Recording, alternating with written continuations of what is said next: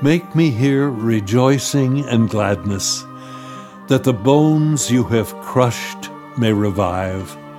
From my sins turn away your face, and blot out all my guilt. Like Psalm 32, which begins and ends with joy, Psalm 51 speaks of the rejoicing and gladness that come when God turns his face away from our sins and blots out our guilt through his act of forgiveness. O pure heart, create for me, O God. Put a steadfast spirit within me. Do not cast me away from your presence, nor deprive me of your Holy Spirit. When we are forgiven by God, and most obviously in the sacrament of reconciliation, it is an act of new creation. The word for create used here in Psalm 51 is the same Hebrew word used for the act of creation in Genesis.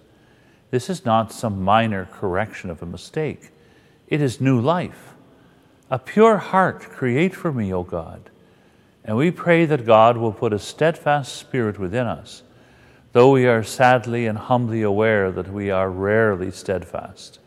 And no sooner do we receive the absolution, which is a new creation, than we slip back into sin. But we can come back again and again to receive the new life offered in God's act of forgiveness, which is why throughout life we should go to confession regularly. Give me again the joy of your help. With a spirit of fervor sustain me, that I may teach transgressors your ways, and sinners may return to you. We experience the joy of God's help and ask for a spirit of fervor, not just for our own sake, but so that we can help others.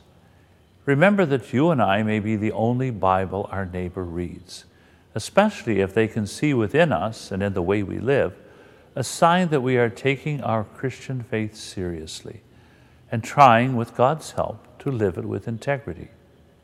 Lent is an especially appropriate time to ask ourselves if we are giving a good example to others. O rescue me, God, my helper, and my tongue shall ring out your goodness. O Lord, open my lips, and my mouth shall declare your praise.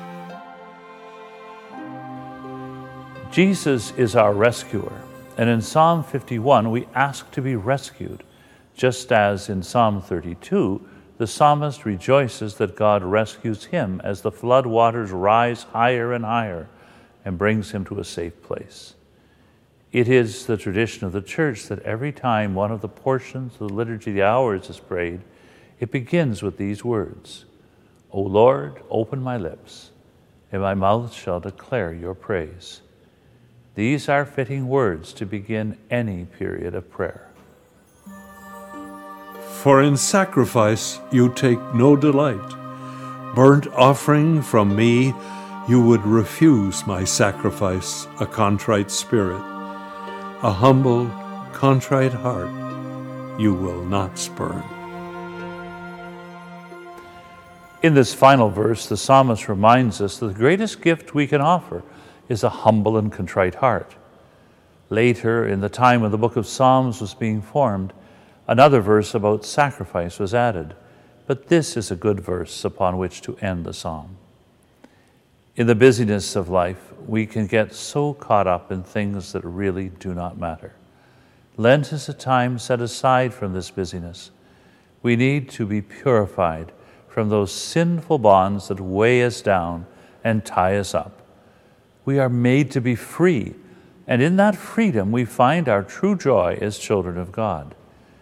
The penitential Psalms, and especially Psalm 32 and Psalm 51, help us to become purified, which is why it is particularly appropriate to pray them during Lent. They help us to prepare for a fruitful reception of the sacrament of reconciliation, that great sacrament of spiritual freedom. During this Lent, may God, through scriptural word and healing sacrament, so purify our hearts that we will truly be able to hear and respond with all our heart and soul to the challenge of Jesus. Repent, for the kingdom of God is near at hand.